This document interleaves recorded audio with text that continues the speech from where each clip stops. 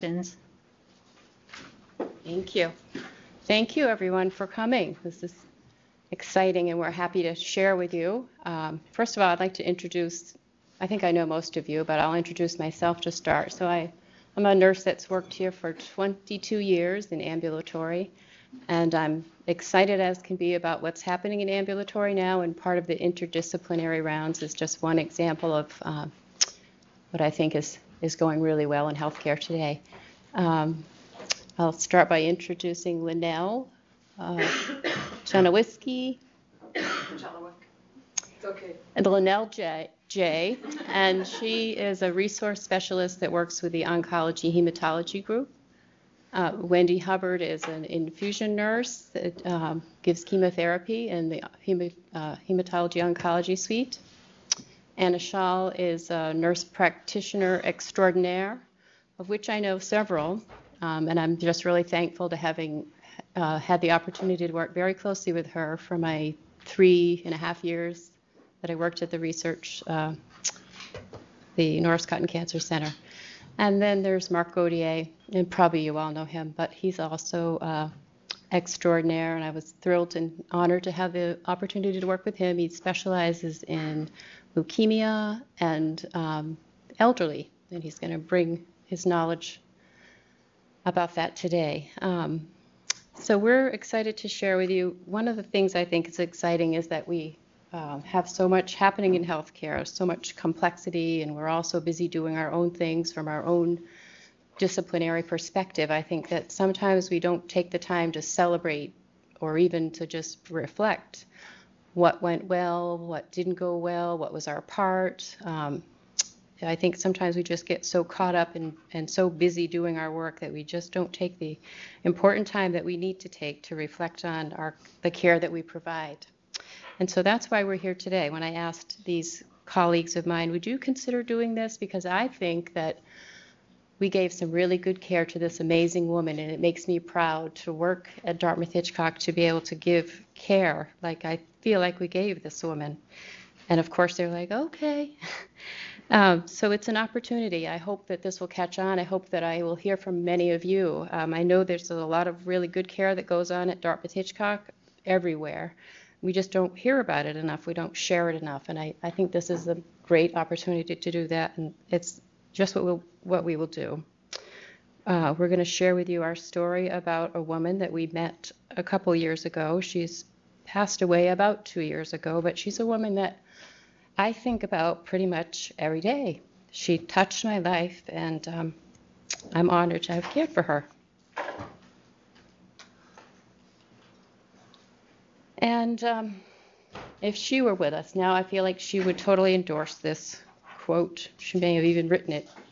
And it really was our privilege as healthcare providers to take care of her, to be a part in her journey. And we're going to each share with you a little bit of our roles as we took care of her. Her name was Louisa, and Louisa would fully endorse this quote. These may look familiar to you all. This is why we're here. This is our mission, vision, values at Dartmouth-Hitchcock. And they're not just words. They're our core values. They're why we're here. They're why many of us entered healthcare. We came to work here because we want to take care of people. We want to make a difference. We want to connect. And we get so caught up, as I was saying, in our task, in our job, in our standards. The connection is something I encourage us when we're challenged to measure our worth and our value, that we not lose sight of these words. They're not so easy to measure, but you know them when you see them. And I think Louisa would also endorse these values. She was a very strong woman, very determined lady. You didn't mess with her. And she was also very healthy. She was, other than her diagnosis of leukemia, she was a very, very healthy woman.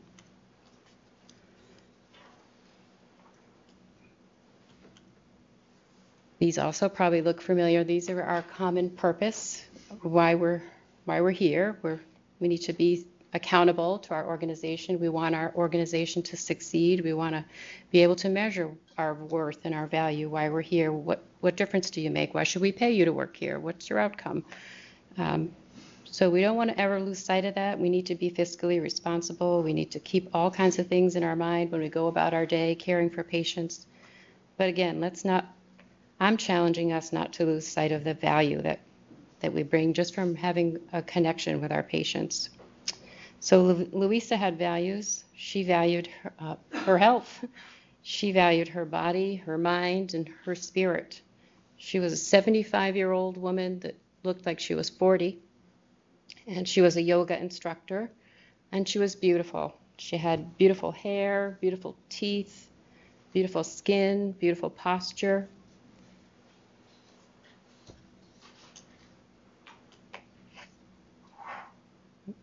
So we talk about healthcare and our demands and all that we face every day, lots of interruptions, standards, regulations, policies. Our work is complex. It's very complex, and that's why we need to have our interdisciplinary teams. We all have a place. We're all important in the care we provide to our patients, and our care is complex, and our patients are complex. They bring with them their own complexities. So Louisa was, like I said, strong, beautiful. She had absolutely no health care for 35 years. She chose no health care. She chose not to have insurance, not to have Medicare B. We don't know why. I got very close to Louisa, and I never exactly found out why, but I knew that it was important to her that she'd made that decision. And we all totally respected it, and she kept asking always, what can I do? There's got to be something some pill, some diet, something I can do. So these are just some of the complexities and challenges and standards and policies that I think about throughout my day and time as a nurse here. And I'm only going to speak to one of them, and that is the privilege that I had of being a research nurse. And I don't know what you all know about research nursing, but it's an honor, really. You're a primary nurse for the patient. You say to your patient, call me if you have any symptoms. Call me if you want to start taking an over-the-counter pill. Call me, call me, call me. And because we need them to call us so we can collect the data, so we can check the protocol, so we can make sure that the information we're getting from them is good and accurate. And so it offers such a nice opportunity to get to know your patients.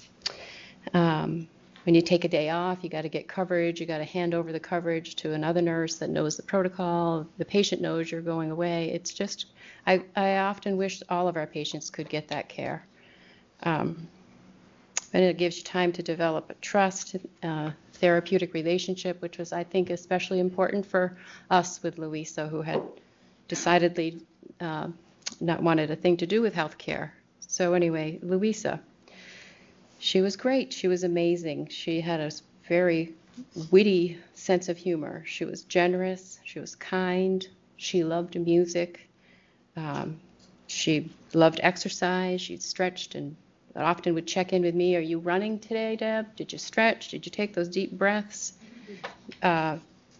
She was, as I told you, a very determined woman. Her husband was a pilot, and her husband wanted her to have babies with him, and she was, okay, I'll have babies, but you're going to deliver them. You're going to read a book and learn how to deliver my babies if you want them. So you see how formidable she was, and you see why she was so likable. This is not her, but it could well be. As I told you, she was beautiful. And I just put this up here because it reminds me a bit of her, but when I'm nursing and I'm always thinking what I have to offer someone, I often think about social determinants of health, like how did you get here? 10% of what we do in healthcare is related to genetics. 10% is related to what we do in healthcare, 10% genetics, and the rest is all social economic. So usually I'm able as a nurse to figure out something that's missing, some gap, something I can help with, transportation, understanding your medicine, understanding your illness, I really was challenged with her. She had it all. She had her master's degree. She got that when she was 50. She was very, very smart, very involved in her community. She had great friends, wonderful family. Um, just a rare quality. I don't often see that in patients. And she would always be wanting, every single time we saw her, what can I do to get rid of this leukemia? Give me something I can do. There must be something I can do. And this is also not her. I'm sure you've seen this one around. But the other thing I think about is motivational interviewing. I spend a lot of time like, what do you need as a patient? What are your strengths? What are your what health behavior do you want to change? How can I help you? What are your barriers? And again, I was challenged with Louisa. She had no barriers. She took care of herself. She had it all except leukemia. And the last little story I'll tell you about her is that I saw her fight throughout the time I knew her. She had fight, she had stamina, you don't mess with her. She was a force to be reckoned with, and I felt her fight every step of the way. And then the time came when she needed to go on hospice. There were no other options. And I met in the infusion suite with her family and her, and I felt her peace as much as I had felt her fight. And she said, do you know that song by Bonnie Raitt, Angel from Montgomery? And that's where I'm going to end it for now. I'll have Dr. Gaudier come talk to you a bit.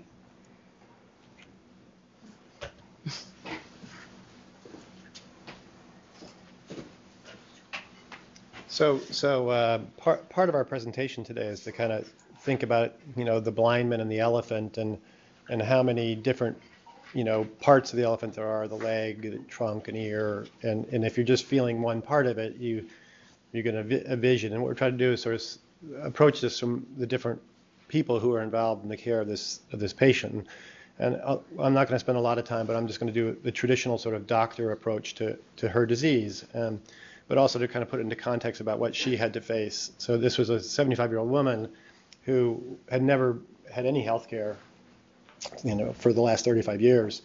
And in fact, because she was having symptoms of progressive shortness of breath, she called up and made a new appointment with a new primary care doctor. Said, something wrong, I've been trying to get better myself.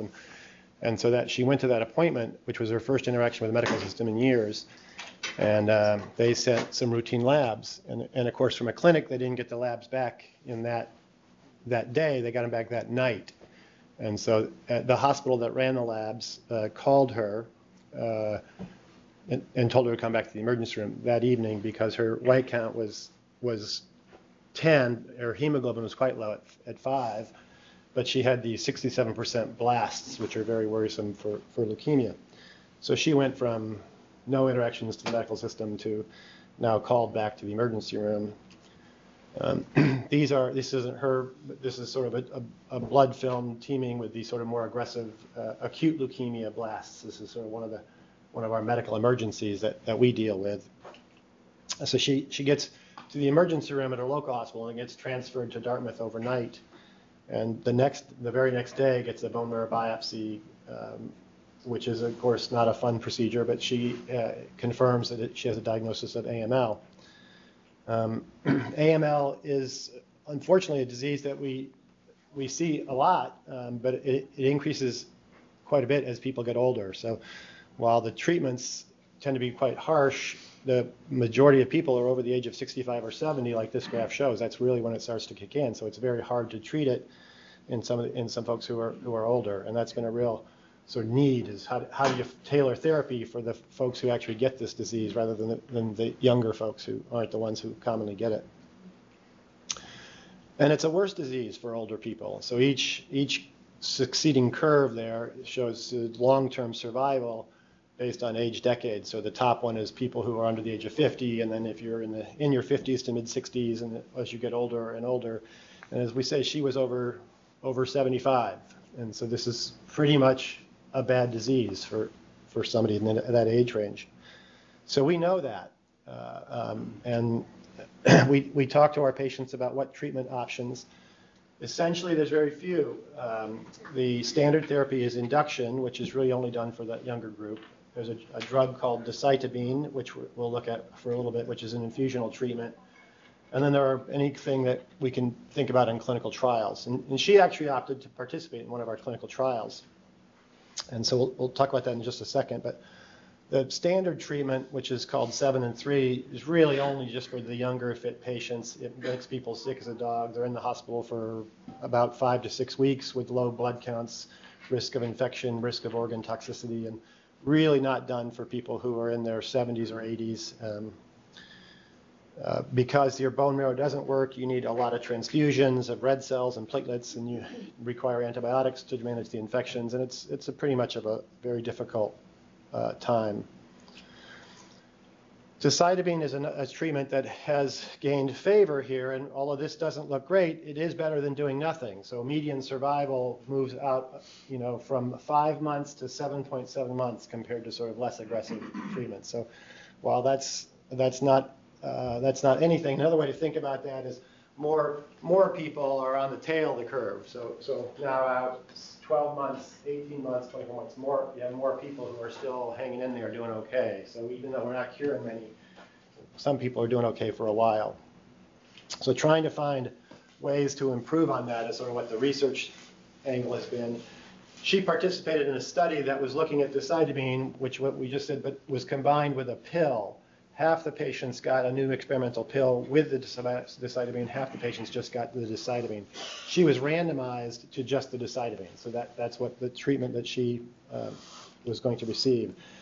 And while I'm not going to spend a long time, we already know that she didn't survive this episode. It's not surprising, but early on, this is what I did here is just put a marker for her blasts. This is a curve we can make of how we did with those acute leukemia blasts. And from the time she came in, we were able to sort of get them down to a pretty low level, keep them under control for months and months. So that was going okay. But eventually, the disease becomes resistant, as we frequently see, and you can see the blasts start to come up. We tried another therapy very briefly, and it seemed to work for a while, but then ultimately the leukemic cells become resistant to anything, and essentially that curve is what we were facing in the final days of talking to her about what her life, what her life expectancy could be. So she had very rapid progression after that. So that's kind of the medical background of what we had. But she was a very special person and opted for many things that were different than how traditional patients might choose things. And so part of what we want to do with this is sort of flesh out some of her issues along that journey, but that was essentially her journey through the medical illness part of it. So, and I think, Anna, you? Oh, You don't have Lynell. slides. You're next. So this slide is up here, but my part doesn't have slides, but you're welcome to read that, and then Anna will continue. Can everybody hear okay? All right. So I'm Lynell. I'm the resource specialist in our cancer center. And to protect Louisa's privacy, I'm not going to go into details about this particular case, but it was important that her research nurse, Deb, knew to contact care management for assistance. The Office of Care Management has social workers, resource specialists, language interpreters, workman's comp specialists, and a lot of other roles throughout Dartmouth-Hitchcock.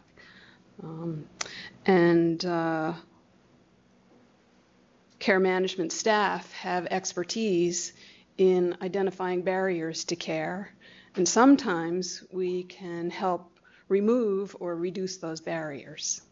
So if you're not familiar with care management, I encourage you to look into it a little bit and find out what does care management do in my particular area. And I'll come back to that with a little disclaimer at the end. For example, social workers can provide psychosocial assessments and support for patients and families, and often are connecting them with resources in the community and within Dartmouth-Hitchcock. And just a few examples of those kinds of things. Sometimes there's financial grant money available for patients with some diagnoses. There are Medicare insurance experts at places called Service Link throughout New Hampshire. Some communities have volunteer drivers, and we can help connect people with those. It's really a wide variety of resources. And then within Dartmouth-Hitchcock, there are financial counselors. So, for example, a patient that does not have insurance coverage, we refer them to financial counselors who can either help them find insurance that they're eligible for or other resources that can help them and not have them have huge bills because they have a sudden illness and medical care needs. And then there are places like the Aging Resource Center across the street at Centera, which is part of Dartmouth-Hitchcock, but just a fabulous resource for all sorts of issues for the elderly population and younger folks who are dealing with elder care.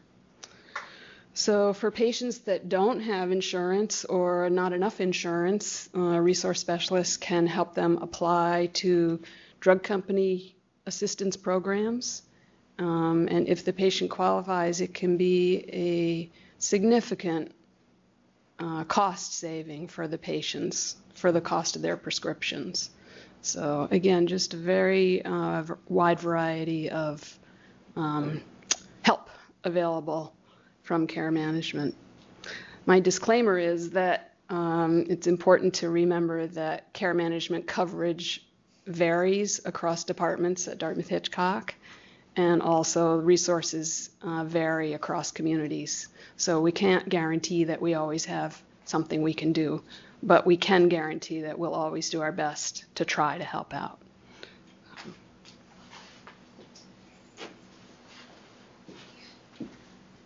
Now it's my turn. All right. When Deb first approached me and said, hey, you want to do this thing, and we'll talk about Louisa because she was so wonderful and we all learned so much from her, and I thought, yeah, that would be great. And then I started to think about what could I share in Nursing Grand Rounds that's, specific to what we do as nurses. And when I think about Louisa and the care that she received at the Cancer Center, I couldn't help but be reminded of the importance of having an underlying nursing theory that helps guide our practice. I think sometimes we get so caught up in the tasks of everyday nursing that we forget about that underlying drive that helps us become the nurses we want to be.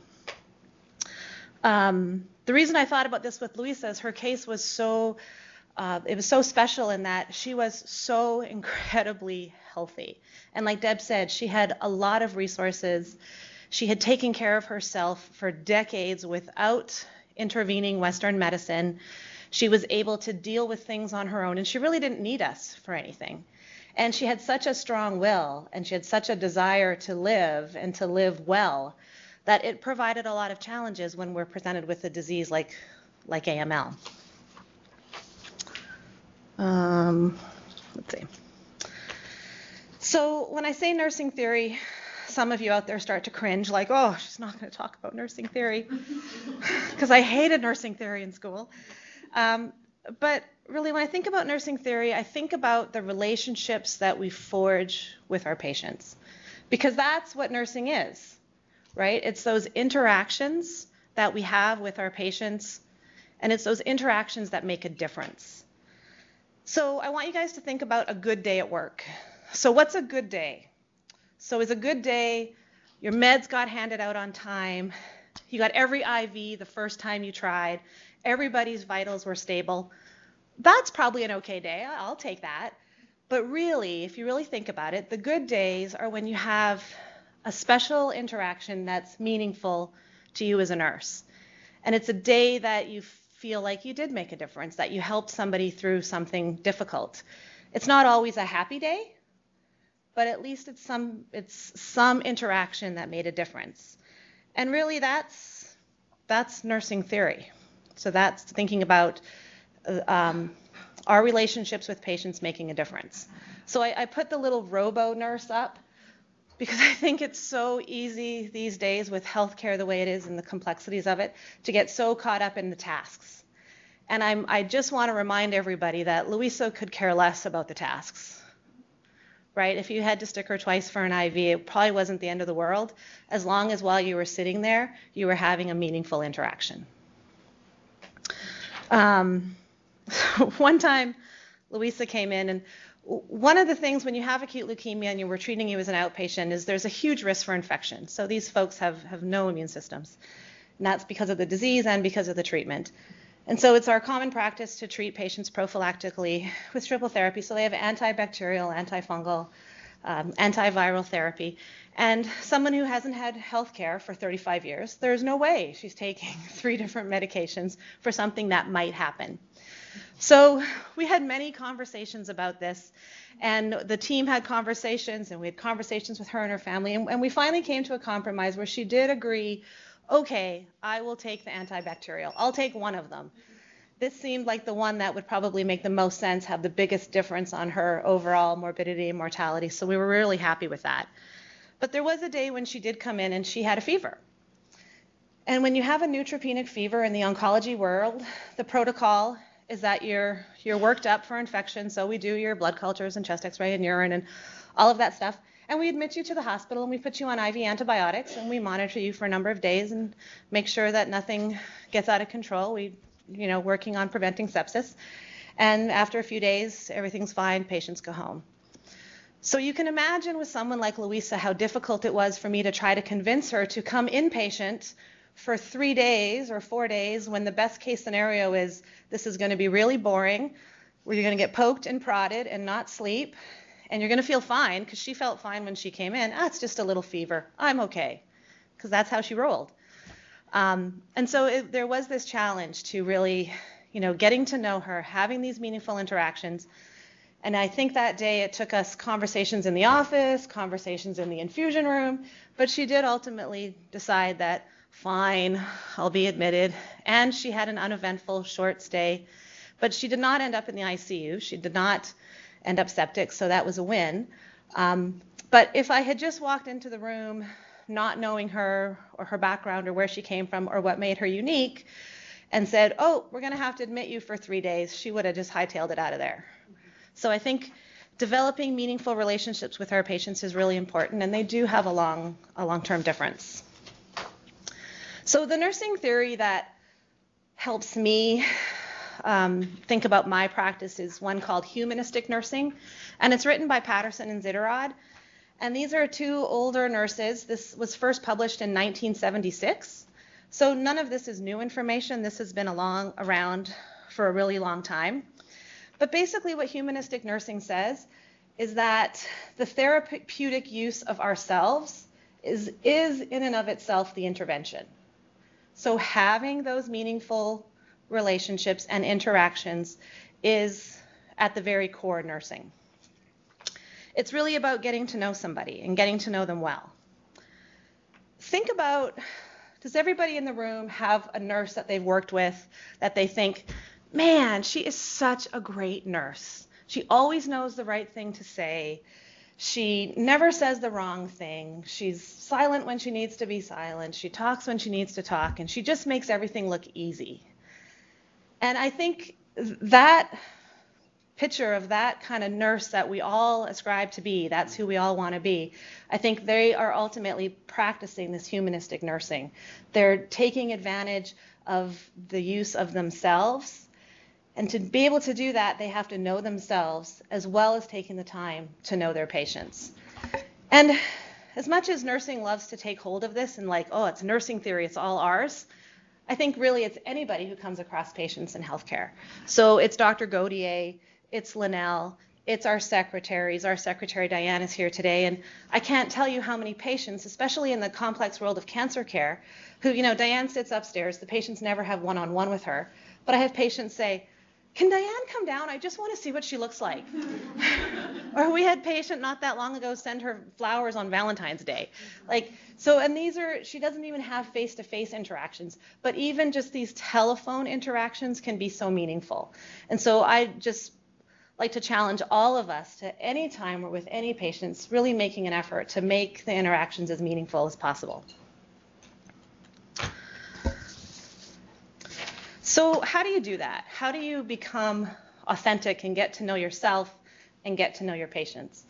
Well, I would suggest that it's not easy, although Deb will disagree with me and say, oh, you guys make it look easy. It's like, well, it's not easy. We're all always trying to do this better.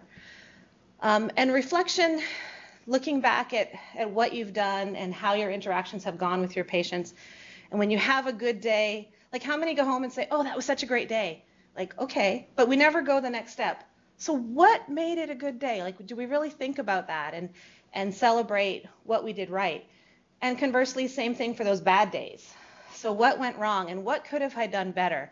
And was I all wrapped up in my own time? If I had just sat down and took an extra 10 or 15 minutes with a patient that probably needed it, would that have changed my entire outlook of my day?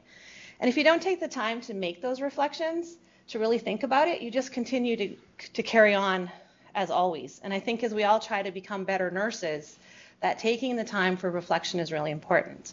And I think Louisa, with her meditation and her grace and her ability to interact with people, would agree with that. And that's a lot of what she helped teach me, and I think Deb as well.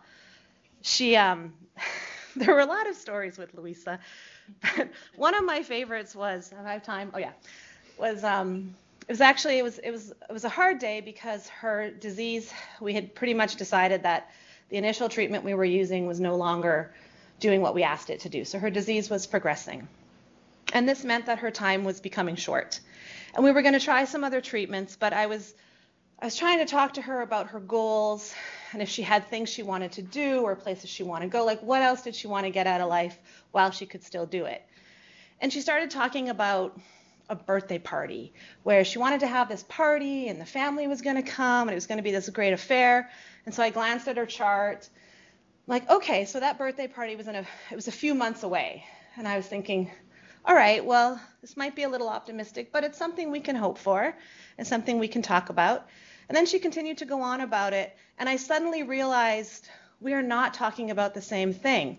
And I looked back at the chart, and she was talking about a birthday party that was like 2 or 3 years in the future, not 2 or 3 months. And I was like, oh my gosh. And one of the things that I learned from that is, okay, I wasn't as present and mindful as I should have been in that moment, because knowing Louisa, every single office visit she came to, she wanted us to tell her what she wanted to hear. And what she wanted to hear was that we could cure her disease and that she was going to get better. Every single visit. How much longer do I have to take this medicine? Well, Louisa, as long as it's working, we'll continue taking it. Once this medicine stops working, we don't have any other good treatment options. So every time she would ask in a slightly different way, what could she do? What can we do? Because she's going to get ahead of this. And it was hard for her to realize that nothing she could do, nothing she could eat, no exercise that she could do was going to make this go away. But she continued to ask, and she wanted to hear that. I know she did. And unfortunately, we couldn't give it to her. But that day, I gave it to her for a few minutes, right? Because we were talking about this party, which she was talking about was years in advance, when really I was talking months. But luckily, I was able to, after that was over, and we sort of sorted that out and came back to some mutual goals. Being able to reflect on that and, oh gosh, I messed up. How can I do that better next time? And learning from that. And, remembering, well, of course that's what Louisa was talking about, because that's how she rolled. That was what she did. So I think it's hard to be authentic. I think it's a challenge, but I think it's really at the crux of what we're doing, and making the effort is worth it. So, with Louisa, we had lots of opportunities to practice humanistic nursing. And I think we have this opportunity with all of our patients. I think we just have to take it. So I would like to end my section here with just this quote from another one of my favorite nursing theorists, good old Florence Nightingale. Nursing is an art, and if it is to be made an art, it requires an exclusive a devotion and as hard a preparation as any painter's or sculptor's work. For what is having to do with dead canvas or cold marble, compared with having to do with the living body, the temple of God's Spirit. It is one of the fine arts. I had almost said the finest of the fine arts. And now Wendy. And I don't have slides either, but basically when Deb asked me to be part of this, I was honored because I actually was Louisa's nurse on the inpatient unit the day she was diagnosed. And as you heard from all of my colleagues, Louisa was a very special person. I remember the day that the doctor came in to give her her diagnosis and tell her what her treatment options were. She was like, no. She refused. She said, I'm going to go home. And like many of our patients in oncology, it's very hard for them to accept their diagnosis. So I stood to the side of her bed, and her husband was there, and her kids were going to be coming, and it was very hard. But then I went up to the outpatient infusion area, and I got to work with Louisa for quite a few of her treatments. And I don't know how many of you have been through the infusion area of the cancer center before, but it's a pretty special place, and we actually become very close to the patients and their families. We feel like they become part of our family. And I know it's hard to go home from work some days and not feel like, take your work home with you. But Louisa was one that, and one of the funniest things, and I actually, when I was asked to do this and talk to some of my coworkers about who we were doing it on, because we all had worked with Louisa, they all laughed. And I remember when she used to come in, she had a Mediport. And the Mediport is a sterile procedure when we access them. And it's obviously, as Anna had alluded to, these patients are neutropenic. So they have no, the infection rates are obviously can be very high. So it's very important that they have a shirt or something that they can let us get a good amount of the skin with a chlorhexidine and get it really nice and sterile before we access them, because it is a central line. And Louisa always wore the most beautiful dress and shoes to all of her appointments. And I'll never forget, Carol, who's one of the nurses in the infusion area, she would bring Louisa in, and she'd look at her and she'd go, oh, Louisa, the dress again. But Louisa always wanted to wear this dress because it was just beautiful, and she didn't want to look like a sick patient. She had the nylons and the pretty dress shoes, and she was really a person. But anyway, so as you heard from some of my colleagues about her treatments, her risk of infection, and in the infusion center, we work as a team. So the patients usually come into infusion at the end of their day. So if it's a day where they come into the access room, they get labs drawn, the labs get sent to the lab, obviously. They go on to their clinic appointment. That might be with Deb, in Louisa's case, meeting with Anna, meeting with Dr. Gaudier. So they see all of the doctors usually up front. Sometimes the dietitian will see the patient in the clinic. And then their last appointment is usually an infusion, and that's where they get their treatment from us. So a lot of times they have such a busy day. They come in, they sit down. We have recliners. We have beds if they needed, a bed to lay in. We also have some rooms that are private rooms with beds, and those obviously are reserved for patients that are neutropenic because we don't want to put them out with the public. So we treat our patients with with white gloves. They're just so, at risk for everything. So we're just really, really protective of our patients. So a lot of times too, since we're at the end of the day, a lot of things have gone through their mind throughout the day. So they're sitting there, we might be sitting there talking to them, pushing pre-meds or talking to the family about how they've been feeling and how are things going at home. Have you had any nausea? Are your medicines working okay? And a lot of times they tell us things that they might not have told their other providers during the day. So there's many times that we have to page Deb. In this case, we paged often if Louisa had questions or we had concerns over something that we might have heard that maybe Deb didn't hear. Or if it was an issue that needed like Anna's attention, we would page her. We have dietitians that come and meet with them at the chair side or bedside. We have social workers like Linnell come over, or not social worker, but her team come over and meet with the patients. We have massage therapists that come to help make the patients feel, comfortable. They provide Reiki. So it's kind of a really, talking about interdisciplinary, it's really a whole conglomerate of many different things that these patients get in infusion. And as Louise's time, she getting sicker and sicker, and she was having a lot of bleeding, and a lot of her platelets were really low. And we would put her in a room, and we have a couple rooms that we dedicated to these patients. And from the minute they get into the clinic, if they weren't feeling well, we would bypass the clinic because they shouldn't be out in the clinic waiting area. We would bring them right into one of the private rooms and have the providers come to the bed or chair side to see them there, bedside. In the case, with a lot of our AML patients, they are really at risk for infection. So it's a great place for the patients to really open up. And as I said, the families are welcome to come with them, and they're sitting there while they're getting their chemo treatments. We're monitoring. We serve lunch to them. We have snacks. So it really feels nice, and it's a wonderful opportunity for us, as I said, to get to know these patients really well. And I just really feel privileged that I was able to be part of Louise's treatment. And I think, as Deb referenced earlier, when she was in, I believe it was room 8, which is one of the rooms we use, when Louisa was given, the news that she really was about ready to start hospice, and Deb referenced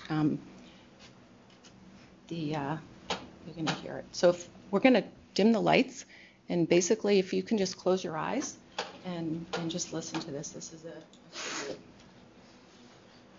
and there'll be questions after.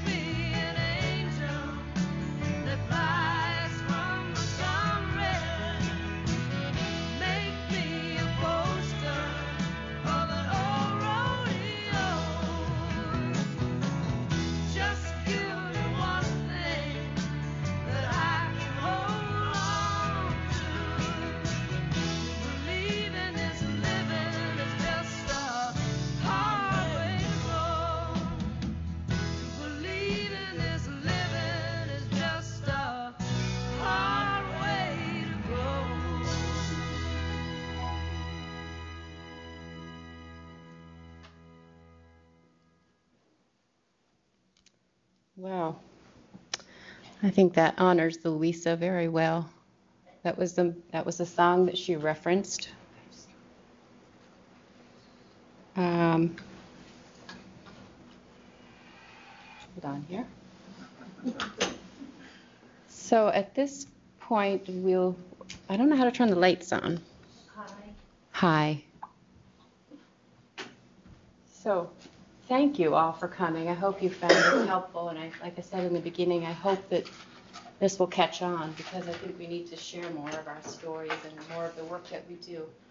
And I would like to say we have special guests in the audience today, and that is Louisa's husband and her daughter. Thank you for coming. Thank you. If anyone has any questions or any comments, we welcome them.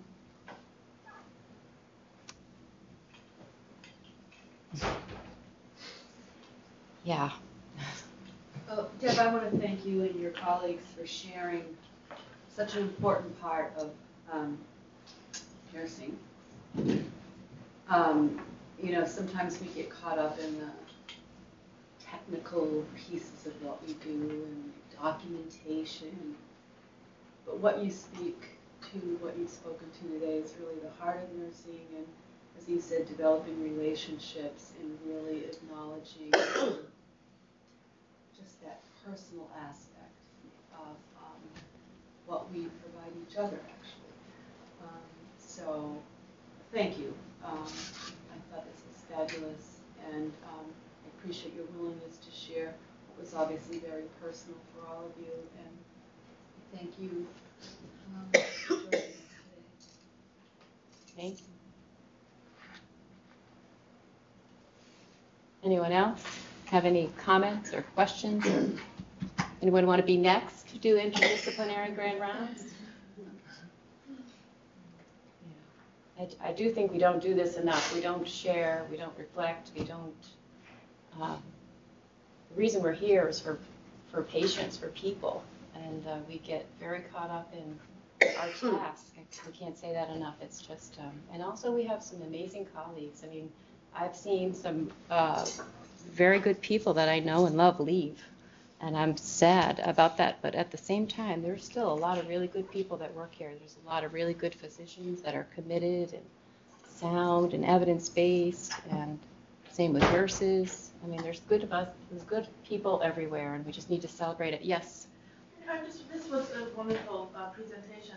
I'm just wondering, did anybody sort of change how they're doing their work now because of how Louisa was? I mean, do you do things differently now because of Louisa?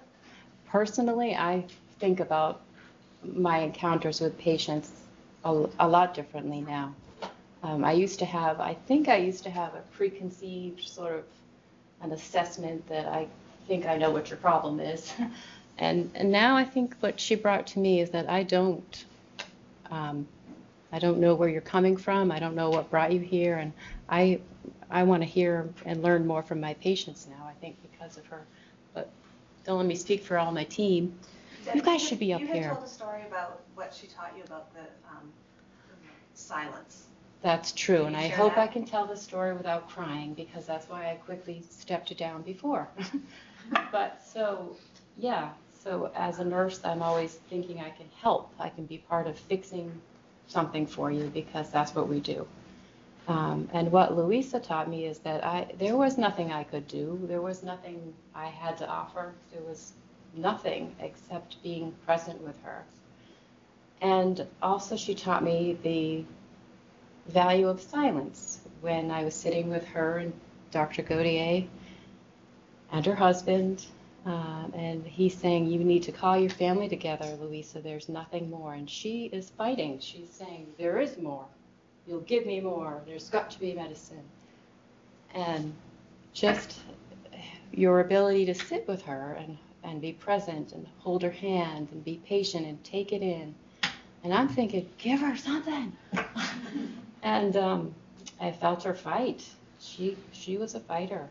And then I saw her like 4 or 5 days later when I was called to the infusion room to see her. And as much as I felt her fight, I felt her peace. And that's when her son was sitting on the bed with her, I was sitting on the bed with her husband standing by her head. And I felt her peace. And that's when she said, you know that song by Bonnie Raitt, "To believe in this living is no way to go"? And her son brought the song up on his cell phone, and we all just sat there and cried. And yeah, so there's value in silence. I don't have the art of that completely down yet. I can't let it all go. I still have a great desire to help. Yeah,